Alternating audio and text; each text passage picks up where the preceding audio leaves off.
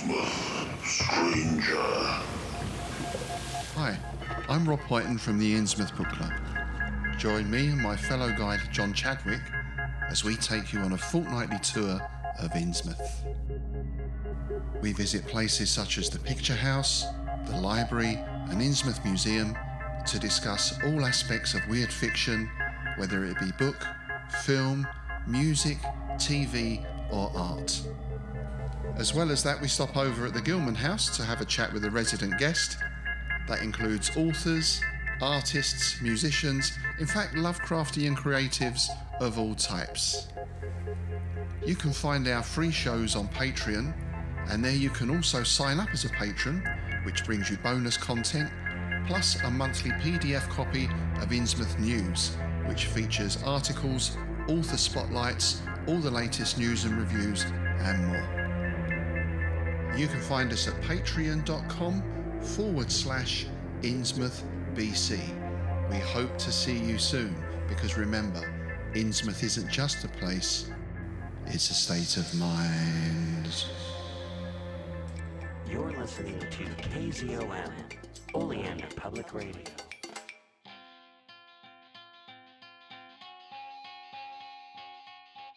Welcome to People's Guide to the Cthulhu Mythos. All right. There it is. Hello, everyone, and welcome once again to People's Guide to the Cthulhu Mythos. I am one of your many hosts, founder, editor, whatever, DB Spitzer, and to my virtual right, as always, Gretchen Brooks and Farmer Dave Heath. How are you two doing this week? I am well. Yeah, doing okay. Hanging in there. Nice. It's that rainy part of the year. It's kind of yucky out, but oh yeah. Yeah, I've been watching a lot of TV, kind of trying to get my mind off things.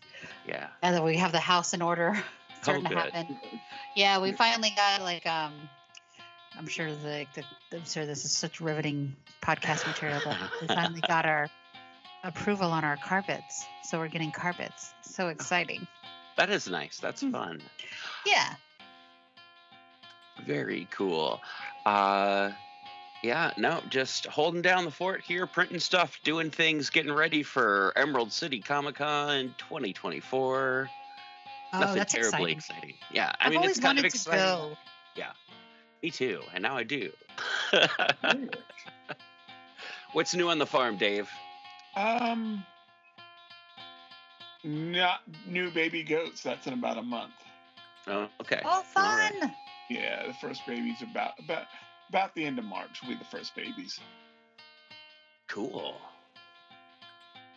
Very cool. Yeah, that's about it.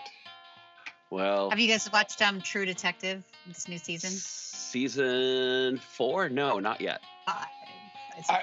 I've heard good things, and I have a spoiler that I have no idea. Okay.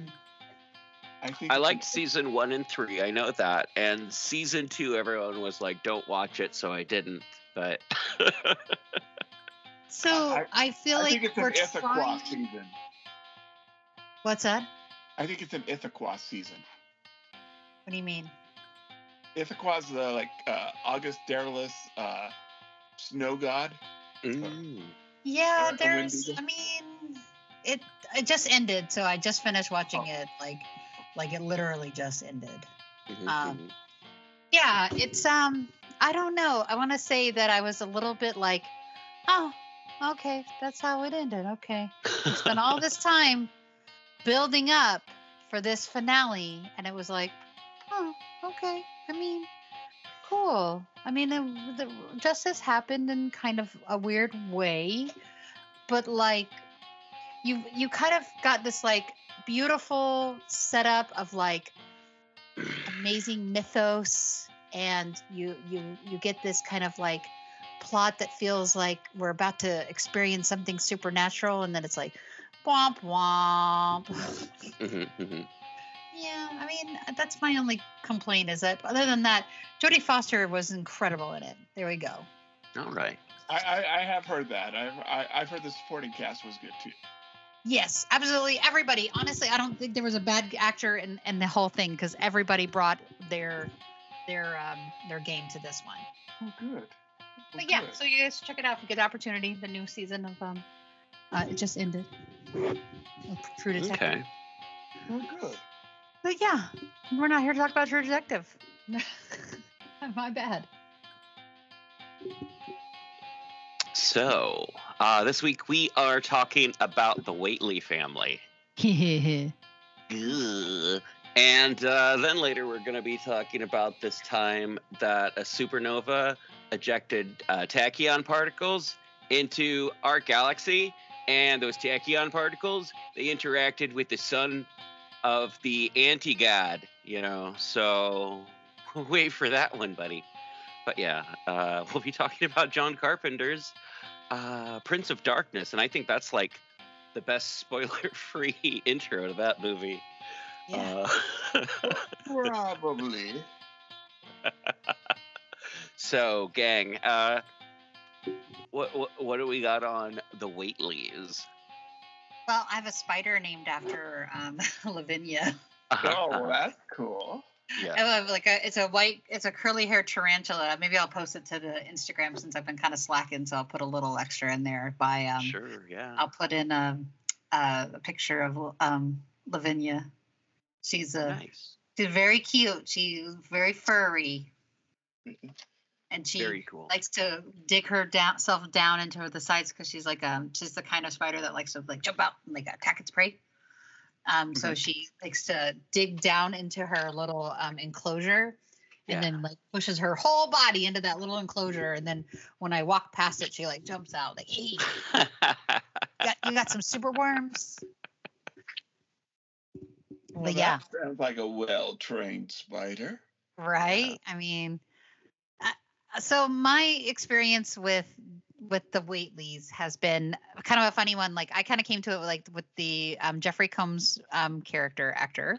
And then also working at the H.P. Lovecraft Film Festival multiple years.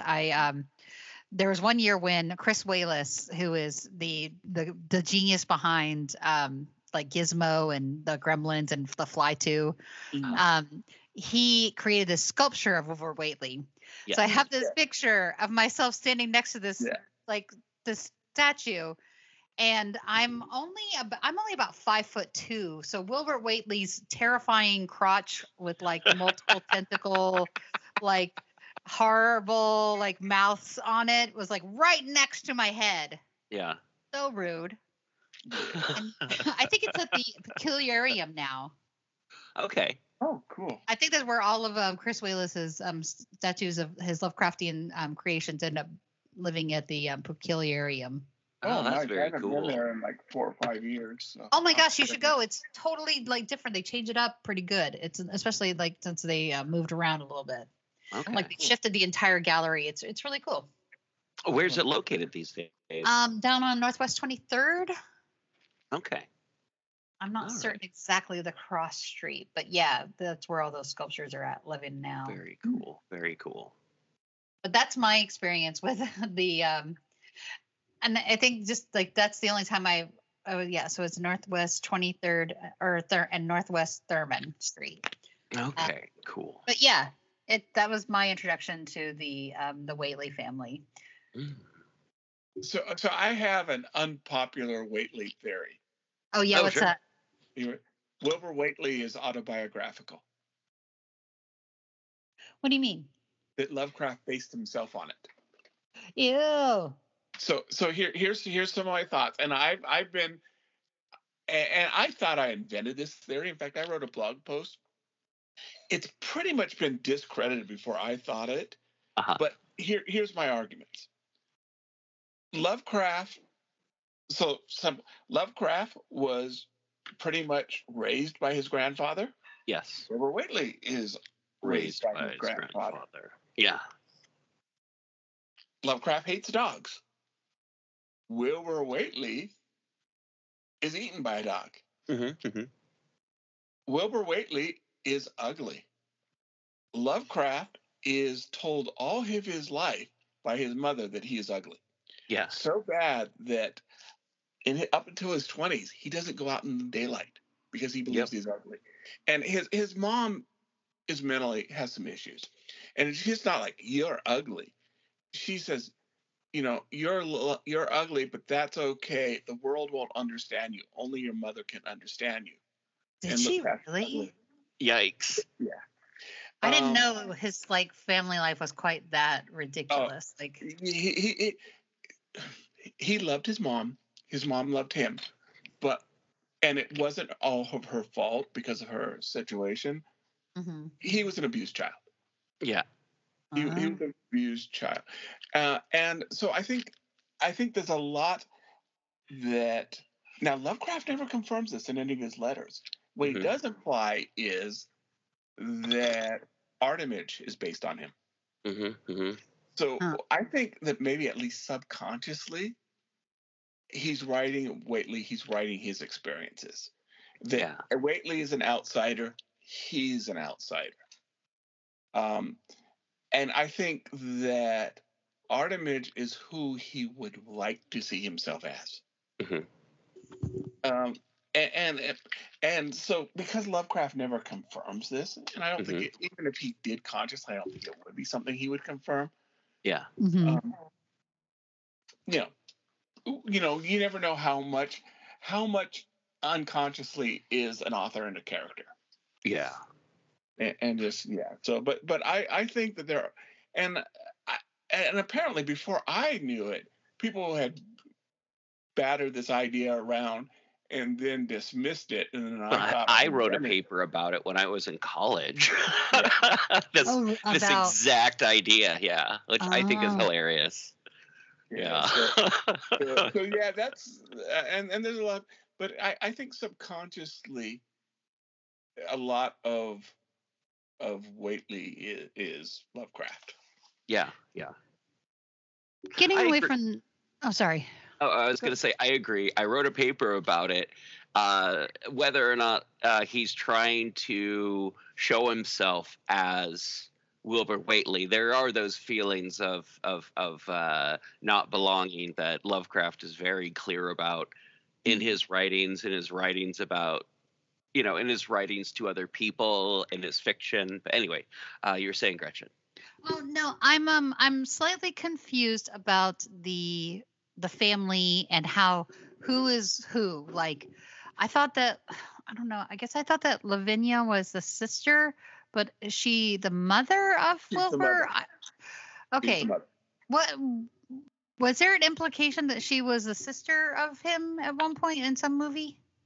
There's always been that's something that when people talk about it, there's always that implication because his father. Well, his father's someone you've never heard of, no one you've ever seen, or just like the townsfolk are like, we know who Lavinia, who Wilbur's father is. Yikes! But I mean, it's kind of hinted like that's what the townsfolk think. But Wilbur Whatley's like, no. His father's like someone really important, and you'll hear him shouting his father's name one night over on, Sentinel Hill, and you guys better watch out. Better treat us nice. I don't know why I got it in my head that she was. I mean, maybe is Lavinia related to? Is she the brother to Yog-Sothoth, or is she just like? She is the bride of Yog-Sothoth. I mean, I said brother. Sorry. Yeah. So she's the bride of Yog-Sothoth. Yes. Yeah. And then the Dunwich Horror is also Yog-Sothoth. He's the twin. Yeah, but Wilbur's twin. He's Wilbur's twin, but is he? He's also named Yog Whatley, right? I don't know. Possibly. I'm not. And that may be what the grandfather calls him. I don't remember that. Okay, so the I think that maybe Chaosium calls him that. Okay, that sounds about right. So the Dunwich Horror is not Yog-Sothoth. No, it's Yog-Sothoth's son. Okay. As Wilbur Whatley. He's Wilbur Whatley's twin. Yeah. Okay. They're obviously fraternal twins. They don't look anything. He's the twin that took off more after his father. Yeah. He doesn't even get a name, apparently. He just gets to be the Dunwich Horror. Yeah. Like, what's your brother's name? Well, he's the horror. He's We the don't let Dunwich him out. Horror. That's what my sister said when in high school. What's that? That's what my sister said in high school. That's my brother, the horror. Ugh. And then Cthulhu is their nephew. Oh, that's some heretical stuff there. I don't know. So I'm just reading. I'm like, I did a little bit of research because I haven't read the Dunwich Horror. Shockingly, I've only heard the audio, the Dark Adventure Theater version, and I've only seen the movie, so I've never read the book. So that comes from what the family tree, the family tree of the outer gods, which Lovecraft wrote as a joke, and August Derleth kind of took as gospel. Oh, okay. Yeah. So all the stuff, and you're never quite sure how much Lovecraft took this seriously or as a guide to other writers. Derleth took it as gospel. Yeah. So all the stuff that say this deity is related to this deity and the children, that's not necessarily canon. Yeah, it was a joke between H.P. Lovecraft and Clark Ashton Smith, kind of being like, "Oh, this is how you're related to these monsters. No, this is how you're related to these monsters." And Clark Ashton Smith, I think, published the first timeline or family tree, but I could be wrong. But He may have. Lovecraft may have written the first one in his notes back and forth, letters, I think they're called. And I'm pretty sure that Clark Ashton Smith published it first, though, in his short stories. Yeah, so maybe kinda, if that makes any sense. Yeah. There's some stuff that I'm like, I think anything above a certain level, we could be like, that's just like saying that man's from God is saying that these people or these things, and oh man, now we're getting to heretical cosmology of the Cthulhu mythos. Yeah, because I'm a little confused. Yeah, it's a bunch of gobbledygook. So we talked about Abigail Williams in the past, right? But she's possessed by Yog-Sothoth, right? Am I right? I'm drawing a blank on Abigail Williams. Yeah, me too. I thought we talked about her in the past. Like, maybe I'm just confusing her with another character. Oh my goodness, we have there's so many characters. There's so many. And there's so many people with very similar names. So I think you're maybe speaking about Anseth Wait. Oh, yeah. And so Azeneth Wait. Okay. She was possessed by somebody else. She's possessed by her father. Yes, that's right. Okay. Whew. All right. Sorry. Yep. It's confusing. Oh, yeah.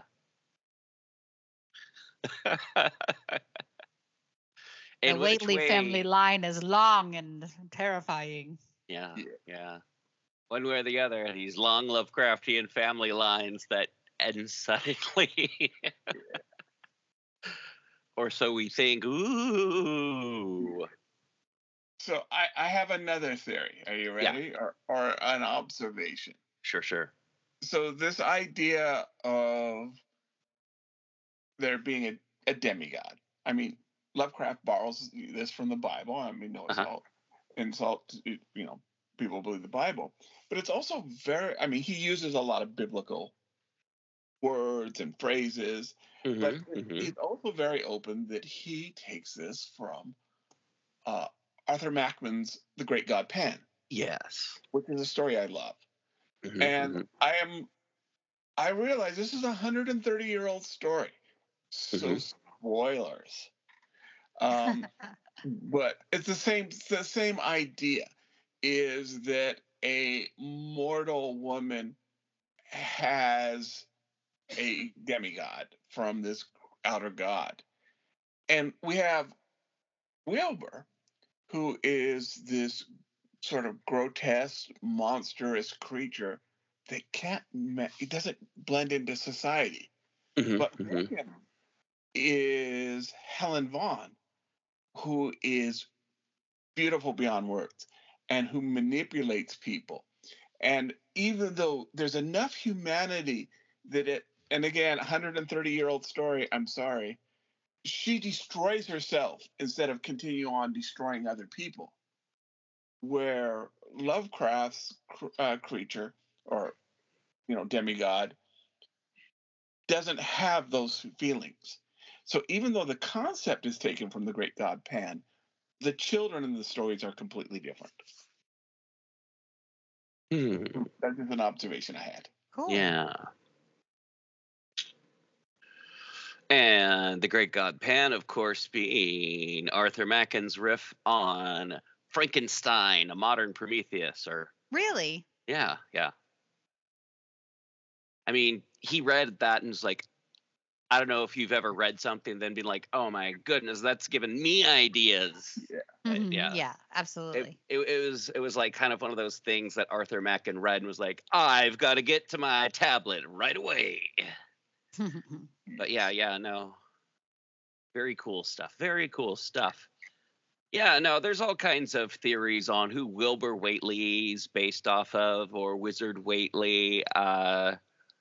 And honestly, yeah, I think the easiest one to be is like, this is like Hercules. This is like Jesus Christ. This is like Gilgamesh. This is like, really, okay.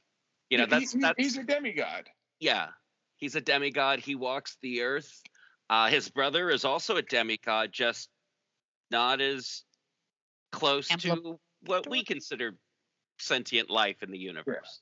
No, not very ambulatory. Kind of squiggly. Yes. Yeah. He looks just like his dad. He looks just like his dad. Yeah. Yes. But yeah, no, the Dunwich Horror, there's a lot of cool stuff in it that I really like. Kind of like this being able to look at Wilbur Whatley and see like evolution take place and go wrong, and just all kinds of weird, gross things that, like, if maybe it had been like, the gods that we think of, everyone would be like, that Wilbur Whatley, he's 6'10" and he can, he eats 12 dozen eggs for breakfast every day, and chops down trees and has a big blue ox or something. But it's like, but yeah, no, not this guy. Not Lovecraft won't let that kind of thing happen in his literature. And I will give credit to Lovecraft here that this is a unique interpretation of the demigod idea. Yeah, now that you guys put it in that perspective, it honestly makes it make sense to me. Yeah. Because I didn't really think of him in the sense of demigod. I just kind of only looked at the easy stuff that you could see, like everybody's gross and incestual and everybody's related to each other. Yeah. And so that's what you see immediately for my. And I'll give Lovecraft credit where credit's due. At the same point, he's got these idea of what country folk are. Yes. That is basically rooted in terrible stereotypes. Yeah, I was gonna say. And he plays them off. And this is, and I mean, you get, James Dickey was one of the greatest poets in the 20th century, and he gave us Deliverance using those stereotypes. Yeah. So, which is a downright scary book. And yeah. I mean, The Hills Rise Wild, and Roughest of the Hillside Thickets. Terms like that come from describing the Dunwich area. Yeah. It's like a little bit. I mean, it's like northeastern. It's supposed to be in like northeastern. Very, very rural. It's almost out of, I mean, it's technically still Lovecraft country, but it's like the farthest Lovecraft country away from like Boston and Arkham. But yeah, no, it's just like semi-mountainous, wooded areas, a lot of glens, a lot of vales, little bits of trees here and there. And I don't know. Armed Forces Radio has a really, really, really good version of this from Suspense Aura Theta, brought to you by Roma Wine. Yeah, no, it's like a really that is my favorite version of the story to hear is the old Armed Forces Radio version from the 40s or 50s. I can't remember, but Oh, cool. I've only heard the Adventure Theater one, so I'll have to look up that one. yeah. That one's really nice and kind of modern sounding, but the other one, it sounds like they recorded it on a toaster. It's so Wow. old. But yeah, it's a lot of fun. It's you can like really kind of like, I don't know, I like to imagine the people doing the Foley work and the sound work and stuff like that, and it's like, oh, at some point in time we're gonna need 6 guys in here to do the sounds of whippoorwills. Which is so cool. Oh yeah. Anyway, enough about my love of radio. Yeah, Wilbur Whatley, the Whatley family. Different ways to think about it. Different ways.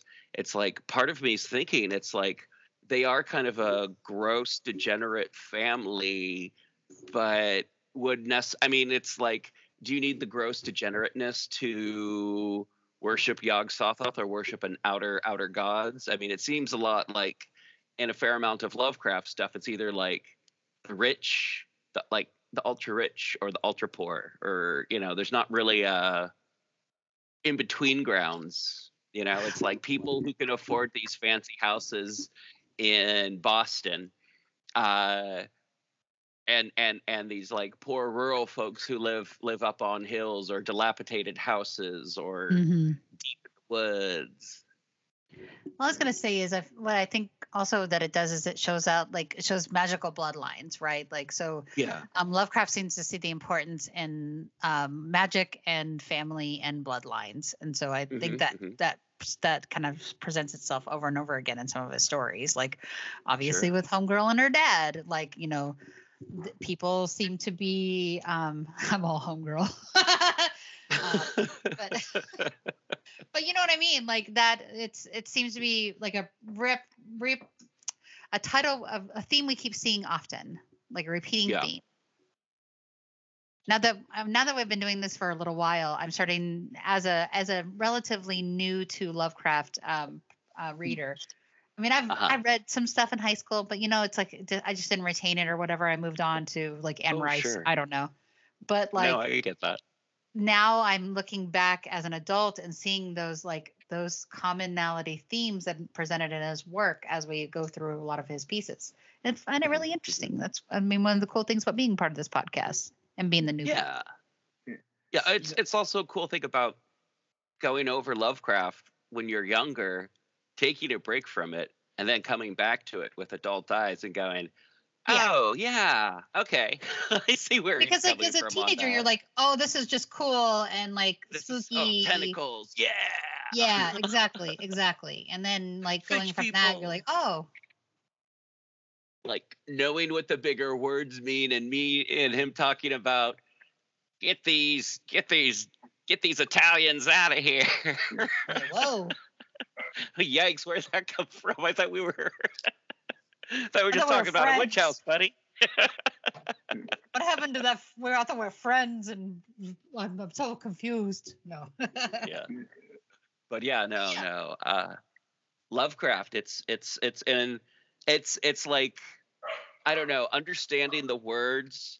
I feel like it's like you liked Lovecraft when you were young. You get back into it. You start figuring out all the references and the words and stuff like that. And right around that point in time, someone says, Lovecraft was racist. It's like, yes, I know Lovecraft was racist. That's I'm probably sorry. why I walked away from it, because I was like, oh, he's anti-Semitic. Ugh. Yeah.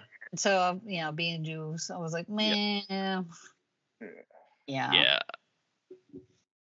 I tend to do that. I mean, I definitely, I know I did as a young person too, specifically. Yeah, but I also kind of That felt is- like when he was doing that kind of stuff, saying that kind of thing, for me it was like, yeah, you snotty New England elite coastal type. No, but not elite coastal type, but it's just like H.P. Lovecraft. You so snotty, using a thesaurus for every other word. I don't care about your opinions about people. In fact, that makes me think you're a jerk and surprised that you wrote such cool stuff and had cool friends. Yeah, True. Lovecraft was alive now, he'd be an internet troll. Oh, Yeah. totally. Absolutely. Totally. He'd be like, don't make me correct. Don't correct me. Or he would be the guy that everyone's like, oh, can you believe Lovecraft came to the convention again this year? I thought he was canceled. Oh yeah, there's a few of those in general in real life. Just saying. Just saying, yeah. And I also know that Lovecraft would also totally fill his pockets up with quarters of donuts and bagels at the Lovecraft carb load or carb Yeah, load take for it home Lovecraft. for later. Yeah. Not that I've seen any cosmic Nobody's ever done horror that, never. writers ever do that. Yeah. Certainly no game designers either, taking stuff back for their hotel room. Anyhow, enough of telling other people's secrets. But yeah, the Dunwich Horror. It's a really good Lovecraft story. It has a beginning, a middle, and end. He doesn't say anything super terrible about any particular race, except for he does talk smack about country people, and that kind of sucks. I don't There's know. not much to this story, if I remember properly. It's like we got the what happens, the baby comes, and then like it comes way later, or what something. No, that's not right. So is that right? It's okay. What the story basically is there is a desolate village in Massachusetts where I'm even trying to figure out. Okay, desolate college in Massachusetts where a kid who wants to see the Necronomicon lives. He's like 16 or 17. Yeah. And has been writing with Henry Armitage. At some point in time, they print newspaper articles about this kid when he was little, and they couldn't find any decent men to go fight in World War I out of Dunwich. And that whole area, they couldn't find anyone who was even suitable to send into the war. Just kind of to give you an idea of what it was like and how kind of I think the Arkham something or other did a story about just how kind of run down and terrible the situation was in the Dunwich township. And then we get more to Armitage having to deal with this person who has this old copy of the Necronomicon written or wrapped up in old newsprint. The book's falling apart, and he's looking for certain pages, and Armitage is like, well, I'll talk to you about it, but you can't be with the book. And then they slowly piece together Armitage, Morgan, and Rice. I'm trying to remember. Right. Because sometimes I throw Warren from Strange Randolph Carter story. But yeah, no, it's those three guys. And they realize, oh man, if we don't get this thing figured out, bad stuff everywhere. And so they, grind up some powder of Ibn Ghazi, throw it at the boy, or throw it at the brother. The brother goes, "Ay, ay, ay, I'm visible," and then they kill it. Or lightning kills it, I think. Lightning kills it, yeah. Wow. Yeah, but yeah, and a lot of it is you don't you don't hear Armitage and those guys talking to each other. It's townsfolk with a telescope telling, like a guy with a telescope telling everyone what's going on. And it's crazy. It's like how I've said in the past, like Bram Stoker and like H.P. Lovecraft, Mary Shelley. No, not Mary Shelley so much, but the using different ways to tell a story, like a telegram thrown in there, or a old newspaper article that someone's reading to their friend, or like someone being like, "This is what's going on, you guys," or like in the radio drama, they actually like contact the phone operator who's like, she's using technology that's fairly new to the time to contact all the farms and see who is and isn't answering their phones. So it's just kind of like horror using newish technology to make things even weirder at times. Not that the telescope is new technology, but it's a new way to convey a story. Like having a narrator who's like, okay, this is going on, everyone who's standing around me. I mean, that's kind of a tricky one to tell. Yeah, I like that. I like that. That's the perspective we're seeing, though. I didn't realize that was what. I guess it's been a minute since I've heard that audio drama. So. Well, and the audio drama isn't very specific. I mean, it's pretty close. Oh, okay. But it's not 100%. I mean, they take some liberties to make the stories a little bit more entertaining, and I feel like sometimes you lose a little bit, but you also have a satisfying ending, or Totally. other things in Lovecraft stories that people go, "Oh my god, I just read this for 20 minutes for that." I've been there. Oh boy. But you know who liked this story surprisingly? Ooh. Farnsworth Wright, who Oh. was the editor of most of Lovecraft stuff, who hated Lovecraft stuff. Yeah, I was gonna say And he only- hates everything. Yeah. Lovecraft and, fans. Lovecraft didn't think he was going to publish it, but he picked it up and didn't complain. For the equivalent, paid quite a bit of money for it. Yeah, which I'm was, sure Oh, sorry. which was the most money I think Lovecraft ever made for a single story. That's pretty cool. So, And it's kind of in the height of his popularity too, or what I mean of his writing period of the Lovecraftian stuff before he stops for a bit again. yeah. Yeah. So it's right. It was written in 1928, so it's kind of he's leaving. It's almost the door between his gothic stuff and his cosmic stuff. Yeah. I think he's just about this time leaving the Dreamland stories. Mm-hmm.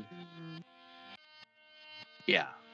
No. And it's one of my favorites. I mean, what I was going to say is, like, I'm sure Farnsworth Wright was like, wait a minute, there's women in this? Wait a minute, there's an ending? Wait a minute, there's a middle? Wait a minute, you don't just like There's characters. Yeah, there's characters that all have names. Yeah, and it's like, wait a minute, you're writing from the perspective of the character, not from the monster. This is great. But no, all the various things that Farnsworth Wright, I'm sure, like, Lovecraft actually typed this maybe and spell checked it before he gave it to Farnsworth Wright, as opposed to just handing everything in longhand pencil in cursive. Anyway, enough of making fun of Lovecraft. Yeah. We do that quite a bit, but lovingly. Yeah. Any final thoughts on the Whatley family? No, not really. All right. Are you still there, Gretchen? Yeah. Okay, cool. Oh, I said no.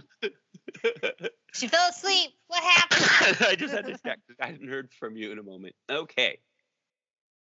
Up next, we are going to be talking about another god thing from another god thing. I think. I don't know. It's up to your interpretation, honestly. But before that, I have been 3D printing now for about 6 months, and the best 3D printer I have found has been the Anycubic Cobra. I don't go with the Plus. I don't need anything that big. I've got my big boy printer, and it is pretty good. It keeps up with my Bamboo pretty well, and that's my high-end, super nice, anti-shake camera built in. Cost me the price of 3 Anycubic Cobras, but the Anycubic Cobras, they're really good if you just want a 3D printer to print. If you're not doing multicolor stuff, if you're just building things, Anycubic Cobra. Check out the show notes or go to pgttcm.com for more information. And also check us out on Facebook, Instagram, YouTube, and all the other places where podcast stuff exists. All right, back to the show. In Legacy Door, a lurker from space casts a shadow over time. We opened our eyes upon the human world. We found ourselves lying on an especially yielding bed in a room displaying scattered relics of their shallow past, tied together by more recently produced items meant to blend with the relics. Typical. A sensitive journalist dreams of unknown lives. It seems like every time I close my eyes, they get stronger. I can't even say the last time I had a normal sleep, let alone a dreamless one. An outspoken lawyer defends the suspect in an unspeakable crime. And that client was Jonathan Strauss, held for the murder of his daughter Abigail and her companion Harrison Reese. And a stalwart investigator tries to drag it all into the light. Some of the Reeses and the Strausses have been involved with something that seems to include an obsession with bloodlines and longevity for at least decades. Legacy Door is a weekly cosmic horror mystery podcast. An ensemble of actors tell a story, also available in paperback, Kindle, and audiobook. Available now. This part of the show doesn't have a theme song. This part of the show doesn't have a theme song, yeah. Dave and DB and Gretchen go to the movies. Hopefully next week we'll have a real theme song, yeah. Hey everyone, we are back. We are talking about... That's not what we're talking about. We're talking about the film Prince of Darkness, John Carpenter, 1987. I'm surprised Kurt Russell wasn't in this. Prince of Darkness. Everybody else was. What's that? Everybody else was. I know. And it's like, where's Kurt Russell? It's like after watching a bunch of John Carpenter lately, I almost expect Kurt Russell to be in stuff. Well, funny thing to kind of link back to discussing earlier, he uses the pseudonym Fred Armitage yes. for They Live. So I thought that was kind of cool that we mentioned. I was like, wait, hey, that's one of John Carpenter's pseudonyms. And I think for this one, he uses Quatermass's name, right? Yeah, he uses the name Quatermass, which, yeah. Bernard Quatermass, I think, is, no. Bernard Quatermass. Yeah. So Martin Quatermass. So I love this film. This is one of my picks. Okay, right? Do you want to... it's yours or mine? I mean, this is one of these I feel like this films. is one of my picks. I think Wicker Man's yours, right? Next week, or is that Dave's? It's Dave's, yeah. Right on. Well, either or. I really love this film. It's so good. Can you tell us about it? Well, right off the bat, so when you're opening up with the beginning scenes of this movie, you already have this sense of impending doom. Yes. I've only seen the theatrical version. I've never seen the TV version, and I know that there's a kind of a tone shift to a more dreamy quality, but I don't think it needs that, because I feel like the very beginning we're kind of set in this universe of there is already some everything feels darker, and there is an impendingness, and then you hear about a supernova that has been discovered, and as we kind of pull away from that, we also cut to a priest who's passed away, and he's got a special box in his lap. Mm-hmm. And I just think that this setting, the way he shot this film, is so different than his other films in a Yeah. lot of ways. Like there isn't as much sarcasm in it. There are some odds and end jokes, but for the most part, like Yeah. I feel like this film kind of rode this line of like he was going for a more serious element because he was just coming out of doing films like Starman and things like that. So this was Big Trouble his, like, Little China. yeah, he was coming back to doing horror films, and this was an independent film of Yep. his. Like he even like that's why he kind of reused cast people because he knew it could get like a cheaper performances out of him. Or Well, better he performances. knew what performances he would get out Yeah. of them. Like Yeah. Donald Pleasance is in this, and I mean he's just about to do the Halloween 4 movie right after this, and we got Victor Wong in it. I mean, it's just such a cool cast. Oh yeah. The women in it were a little forgettable for me, unfortunately, like because I just don't really. I mean, we literally kept with the running joke when he kept saying, Susan with the glasses The and blonde glasses, hair. the radiologist. Oh. Over and over again. That was a great like running gag, I thought. Yeah. Because I was like, oh my God, she's totally forgettable. Bless her heart. I think Catherine was she the one that survives, the redhead? I believe that was Catherine. Okay. There was one of them was Catherine. I'm bad at names. Yeah, I was like, oh, I don't know who's who. How do I talk about this other than using the actors' names? And I didn't know what any of their names were. Well, it's it's because like now I don't can't really. look at yeah. Yeah, they don't really call them by their name very often. Like No. that's the thing is like nobody really calls each other their names so much. Yeah, it's kind of like in real life where, Yeah. we don't just say each other's names over and over again, but yeah. Yeah. In conversation. And speaking of female actresses, who is this Alice Cooper woman? Okay. Man So- alive. I liked his bit. Like, Yeah. you know the trivia behind that, like that he Emily only Fitz reason why he would Knives, do looking it for was the club. only reason why they were allowed to use the gag that he uses on its stage, being impaled, was because he was like, I want to be in the movie. And he was like, okay, Yeah. cool. Yeah, that's so cool. It's although you see the setup, I mean, I guess if you're looking for this kind of stuff, you see the setup on the bike like right away. It's like, why does a bike have a microphone stand attached to it? What's happening here? Why is there that little piece that tightens? Well, there's just so many cool elements to this film. Like, I mean, Oh, yeah. especially like it's the dreaming sequence, right? Like how we have this we don't know how far in the future this scenario is going to happen, but it's like this collective dream, the lucid dream they all have.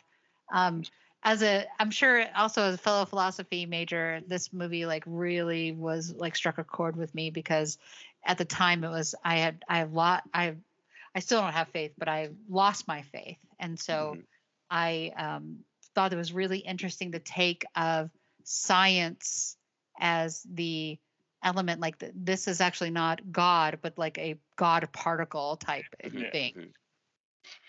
Right? And not to be like scary or anything, but I was driving home and they were talking about this new quasar that was discovered. I know. Same thing, Dave.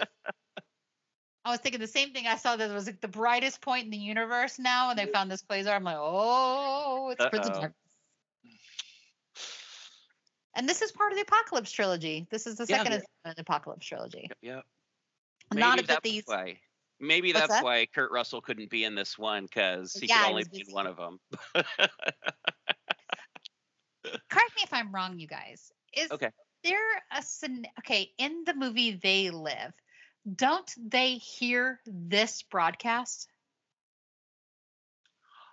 I don't know if they hear this broadcast. I feel like I need to go rewatch They Live, Yeah. but I could have sworn that they could hear this broadcast in their dreams. And I was like, oh, wait, if that's the case, are they linked? But everything I researched didn't say anything about it. So maybe I was just because there is a broadcast that happens in They Live. yeah, part of me is now like going, is that church from the? I mean, like the Right? exterior point, and it's like parts of the inside of the church, like when they enter it, that was all filmed on site. But as they go into it, it's like, oh yeah, that's this monastery here, and that's in Long Island, and this is over here, and nothing was actually shot inside the church. But I'm pretty sure they actually shoot from the church and around side of the church, and like kind of that whole like back area for They Live. But I could be wrong. I could totally be wrong. I think I need to rewatch it before I like lock that theory in. But I'll be honest, me like too. I kept being like, isn't that the dream sequence we keep hearing in They Live? But again, like those movies came out 1 year apart, right? Yeah. So I guess I kind of like in my brain puts them together. I don't know, but yeah, I mean, I would almost call They Live an apocalypse scenario, except for the fact that they actually avert it by awakening everybody. Yeah. But this movie definitely has Lovecraftian vibes because it feels like everything's cosmic horror, right? Oh yeah. No, and having it all be about like space stuff, but like space stuff from a modern context, because that's what Lovecraft was writing when he was writing about like the Migo and stuff. It's like, oh, they just discovered Pluto, and The Plutonian god won't save you. yes. But this movie though, I feel like it's like John Carpenter being like, science is cool, man. Let's put some science monsters in this. How do I make a science Satan? I know. He was getting super high, playing his keyboard and watching Cosmos, and came up with it. I mean, that's not quite what it was, but that's pretty close to what it was. Yeah. Yeah. So I have a theory. Are you ready? Oh, good. Yeah. Yes. Not said in the movie, but I am told, and I haven't seen it. The script says the priest is named Father Loomis. So either Dr. Loomis and Father Loomis are the same person in different dimensions, or they're brothers or related. Ah. Or both. I mean, they could be on the other side of the mirror. Could be. Yeah. And I kind of like that because a psychiatrist and a priest, part of their jobs are the same thing. Mm-hmm. Yeah. To provide comfort and explanations. But maybe I'm going off in a tangent. Well, I mean, I feel like this film has multiple ways of being interpreted. Oh, yeah. I mean, like one critic called it he was like a film theorist. He called it like a metaphor for the AIDS epidemic, which I see, but I don't think that was what Carpenter's intention was. No.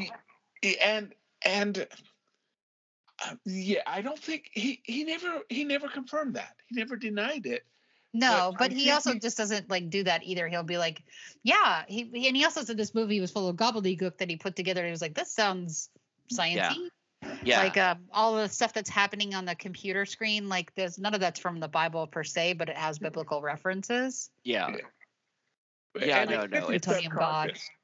I mean, definitely this period of time, we were all coming to grips with the AIDS crisis. So it may have been his subconscious bringing this out.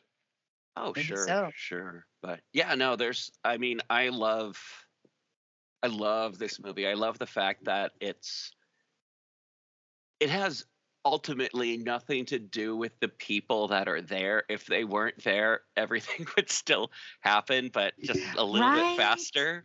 Yeah. That's also the one thing is that I feel like there were a lot of they were kind of they kept talking about how the small brain people were able to be controlled, and it's like, but these are quantum physicists, and they're too easily taken out and controlled. Yeah. There's stuff that I ended up taking from this to use in my own Call of Cthulhu games and stuff like that. Like having someone die and then like have them come out to like the perimeter of like a house or something and trying to like convince them to leave and stuff. And someone who they're like, wait a minute, we literally saw that person die 2 days ago. There's no way that could be their body. And, just, and there's just like so much stuff, like so much atmosphere, so much in the sets, which, I mean, everything's like in shot, edited in, I mean, they didn't do any special effects that they couldn't like. Yeah, they he did wouldn't have nothing to, in like, post. recreate. Yeah. So it's like, all right, we're just gonna do smoke in reverse. All right, cool. I We're loved just it. gonna- And I loved like the way they did the dream sequence. He shot it from watching. He played it on TV, shot the TV, and Yeah. that's what gave it that kind of grainy, creepy, which I thought was brilliant. Now that I I've heard, I'm like, love oh, that aesthetic so much. how Yeah. smart. But But yeah, I mean, so also I would say that this movie is really like diverse casting for its time period, and like the idea of like, I mean, you have a somewhat like homosexual character. Like I guess Walter is kind of LGBTQ. I wasn't certain. I mean, he did stay in a closet for a long time. Yeah. There's definitely, so, and I think that a lot of, and again, I'm not sure if that was conscious or not. Yeah, because I mean, he had the jokes about how he had a really hot date, but then he was saying that his one of his like grandmother or something like was asking about a homosexual crisis he was having, and I thought, well, okay, so is this character gay? I don't know. Does it matter? Not really, but Not like I just really. thought it was interesting, diverse cast of characters, women that were intelligent, that were not just fixtures. For that time period, oftentimes women were like the kind of like just kind of set dressing. Yeah. But that's probably Deborah Hill's influence as well, right? Because I mean, this is all based off of her dream about a church that she felt really uncomfortable in. Huh. Yeah. And also several strong Asian characters.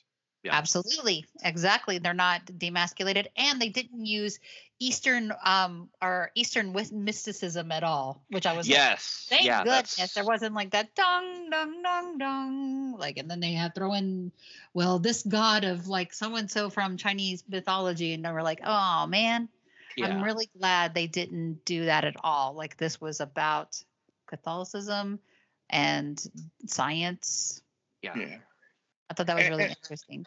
And say what you want about Los Angeles, it is a diverse area, and so there were, and maybe maybe missed like a Hispanic character, but I think they did in general very good. Yeah. No, special effects, the scene, everything about this movie, and it's like I loved it so much. It was like one of the first modern horror movies I'd seen when I was a kid, and it just blew me away. I thought it was so amazing, the way it looked and the way it felt and the way it made me feel. It made me feel like, oh wow, this is probably what the end of the world would look like. I feel like that's a really great assumption, because honestly it's not going to be this loud thing. No. I mean, I don't expect it to be that loud thing. Yeah. It might be the result of a loud bang. I don't know. Anyway. So yeah. Anything else we have to say about this movie? Like, gosh, I mean, there's so much, like, they're such cool characters. What can I say? No, it's that goes back to my, like, I can't believe this wasn't a huge movie. I mean, it had like such a great cast of characters. It was so cool looking. I mean, I think maybe it was made for the wrong generation. Yes. You think so? And I think that it also had the misfortune of going out during the Glenn Close Psycho movie. Oh. The one where Basic Instinct? Yes, thank you. Okay. It was released at the same time, or it was released and Basic Instinct was still number one. It'd been out for a little while. So Mhm. and it made movie. I mean, it made money. It made 4 times, what they spent on it. Yeah. But I think that the people that wanted to watch a scary movie went to see Basic Instinct instead. Oh, I see. Who did Gotcha. you guys think was the scariest possessed person in the film? Just curious. Like after they got possessed by the goo. Honestly, what I always thought was the scariest was just the people outside.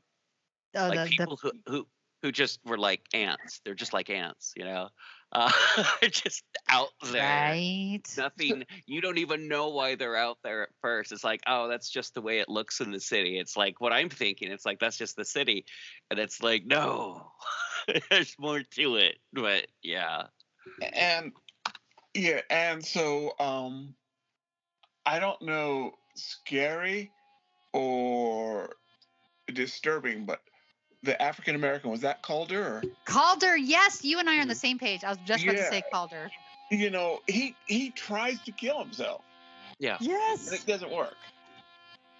So creepy. And then like where he's like really sweaty and he's standing in front of the mirror and he's like going and he's like crying but laughing. Oh, dude. That was my favorite character, literally, because his possession was so spooky. He was such I mean, the other actresses were very good, but I think that Dusty Lawrence Ferguson, because he was in Boys in the Hood, he was also quite good. Yeah. Just saying. I think it was him who is actually in the video until they do the close up. Yes, it is. That's The what they dark said. figure. That he's playing the road figure, but that future changes when she sacrifices herself. Yeah. Catherine Danforth is the character's Yeah. name. So I was going to bring that up too. Mhm. Danforth comes from Lovecraft. So does Marsh. There's a Marsh there too. Yep. Really? Yeah. Oh, yeah. I didn't know Danforth is one of the expeditions in Mountains of Madness, and the Marsh family. Isn't Cabot as well, or? I think there's a Cabot. I mean, Cabot's a really common East Coast. Yeah. That's what I was thinking too. And it's like, is Cabot one? But yeah. Yeah, no, this is such a good movie. If you haven't seen it, and we haven't spoiled it too much for you, go watch it. If you have seen it and you didn't like it, watch it again with new eyes. Maybe not like it again, or maybe find one of your favorite John Carpenter films of all times. Totally. I mean, this does belong, of course, in the Apocalypse trilogy, or End of the World trilogy. I can't know my brain. This is such a crazy, crazy movie. And the only movie that I feel like is like a little bit crazier than this is In the Mouth of Madness. Totally. Yeah. I don't know. That's my opinion. But nope, I'm good with that. That's great. I don't know if we've watched In the Mouth of Madness yet for this show. No, we haven't. We have not. Okay, all right. Next season. Cool. Next season, of course. Because have we watched The Thing? No. No, we saw that was like, we can watch it again, but that was like the week right before Gretchen joined. Oh, that's right. Yeah. But we could do it again because now Gretchen's here. Yep, totally. Totally. All right. Yeah, I think that's it for the show, everyone. Prince of Darkness, find it. I couldn't find any place to rent it, so I just watched it free in free places. But yeah. Where did you I own a find copy of it. Oh, okay. That works. Yeah. Yeah, I think that I found on I'm not sure where I got it. I might have got it from my brother-in-law. Okay, cool. But yeah, no, check it out. It's so good. Next week we will be talking about. I had this up a moment ago. I got it. We've got Albert Wilmarth and Wicker Man. Oh, that's gonna be good. Can't wait. So two stories about hanging out in the country with the locals. Yeah. Nice. Yeah. All right. We'll see you next week, everyone. And remember to check us out on Facebook, Instagram, YouTube, and anywhere you find podcasts. And if this comes out in time, check me out at Emerald City Comic Con. I'll have a booth somewhere selling plastic stuff. I'll throw a link up on the Facebook or wherever once I know what's going on. All right. Thank you all, everyone, and have a great week. Bye. Bye. That was a good show. Yeah, that was fun. I will get this out right out to you. Cool. I still want to talk about this movie, but yeah, I gotta go make dinner. It's like I want to talk more about the Prince of Darkness. Yeah, I have some goats that will need some water. Yep. All right, you guys. Well, have a good one, y'all. Not next week. Obviously, we're skipping a week, right? So Yep, week yep. after. Yes. Word. All right. Take care. Bye, guys. Good luck at Emerald City. Oh, thank you. Make lots of money. I'm trying to. Yeah. Bye. Listening in the summer week.